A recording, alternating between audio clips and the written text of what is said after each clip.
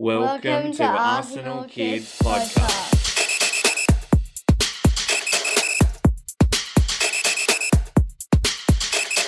Go!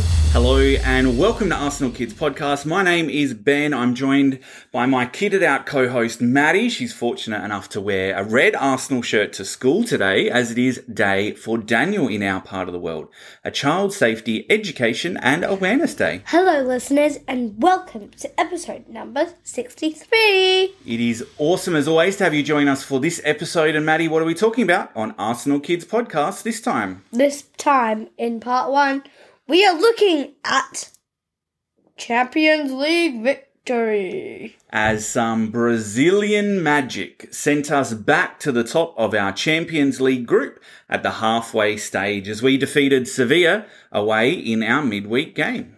And then coming up in part number 2, we look at some of what the club are currently doing in the community. as we look at how they recently hosted an inclusivity in football workshop and also how the club are marking Black History Month. A quick reminder that if you love Arsenal Kids Podcast, we would love for you to share our content with others. One way you can help do that is like, subscribe, rate and review and share this with other Arsenal kids. And please also send your comments and questions. Yes, it would be great to receive some. Maybe let us know who you would like us to do our next player profile on. Just email us at info@arsenalkids.com. You can also get in touch with us via our Facebook page or find us on Twitter. Just search for Arsenal Kids. We would love to hear from you.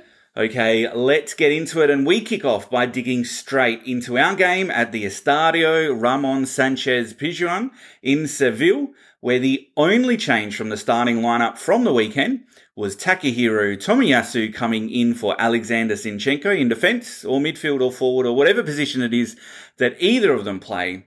But there was a lot of noise as the home crowd tried to gain an early advantage. But it was Arsenal that had the best chance of the opening 15 minutes. Gabriel Jesus burst forward and played in Gabriel Martinelli, who went one-on-one with the Sevilla keeper, but saw his attempt stopped by the foot of Nyland, the shot stopper, with the ball then unfortunately ricocheting off of Martinelli and out for a goal kick.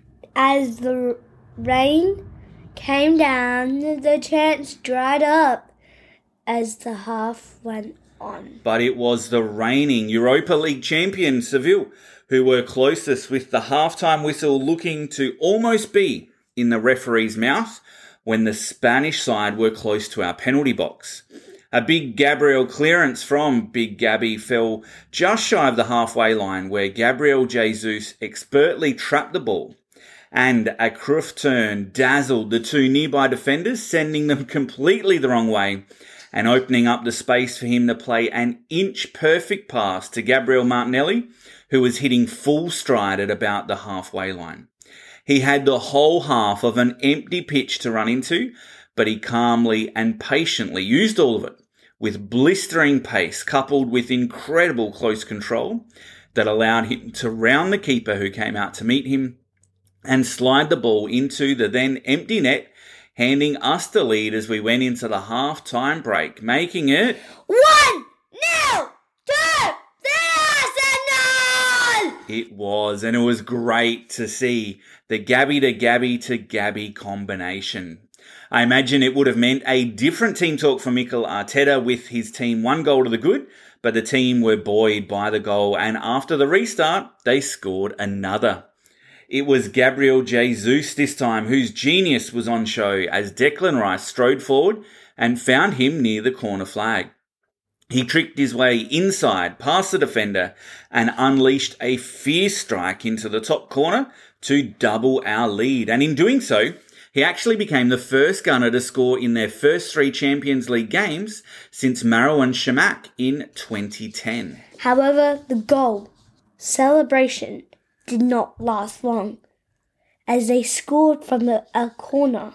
They did. This time it was possibly a bit of poor marking from Jesus, who allowed Goodage to head the ball past Raya and reignite the hosts' hopes. It was crucial then that we saw out the next period of the game to quieten down the crowd, and we managed that by restricting Seville to just a couple of acrobatic attempts as the game entered the final few minutes. They even threw just about their whole team forward in search of an equaliser, but the Arsenal team and defence held strong, and we clinched 3 big points in the context of our group, leaving us at the top of the table. What's next for the team now, Ben? This weekend, they face Aaron Ramsdale's old team, Sheffield United, at home in the Premier League. Okay, let's leave it there for part 1. We'll be right back after this, part 2. Welcome back. And here in part 2, we take a look at some of what the club is doing as part of its equality, diversity and inclusion strategy. And that started with a football workshop for the Arsenal staff in order to hear the lived-in experiences of the Gunner supporters and wider Jewish community and their relationship with football, with the goal of the workshop to see how the club can build an inclusive space where all its supporters can feel a sense of belonging. The workshop was part of the club's long-term approach to inclusivity and diversity, with this month the club also celebrating Black History Month. Arsenal is against discrimination all kinds. It is against discrimination of all kinds, just as we are. And to mark Black History Month, the club continues to remain involved in the Arsenal and Adidas No More Red campaign.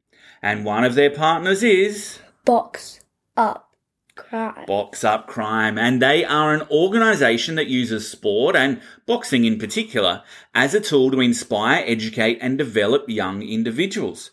Box Up helps young people build up strength, confidence and resilience, with the mentors acting as role models to get to know the kids and work with at-risk young people to guide them onto positive paths and improve their life chances. They believe that No More Red is a powerful campaign. And the partnership with No More Red for Box Up Crime signifies a powerful endorsement of the campaign's message and a resounding commitment to effecting positive change.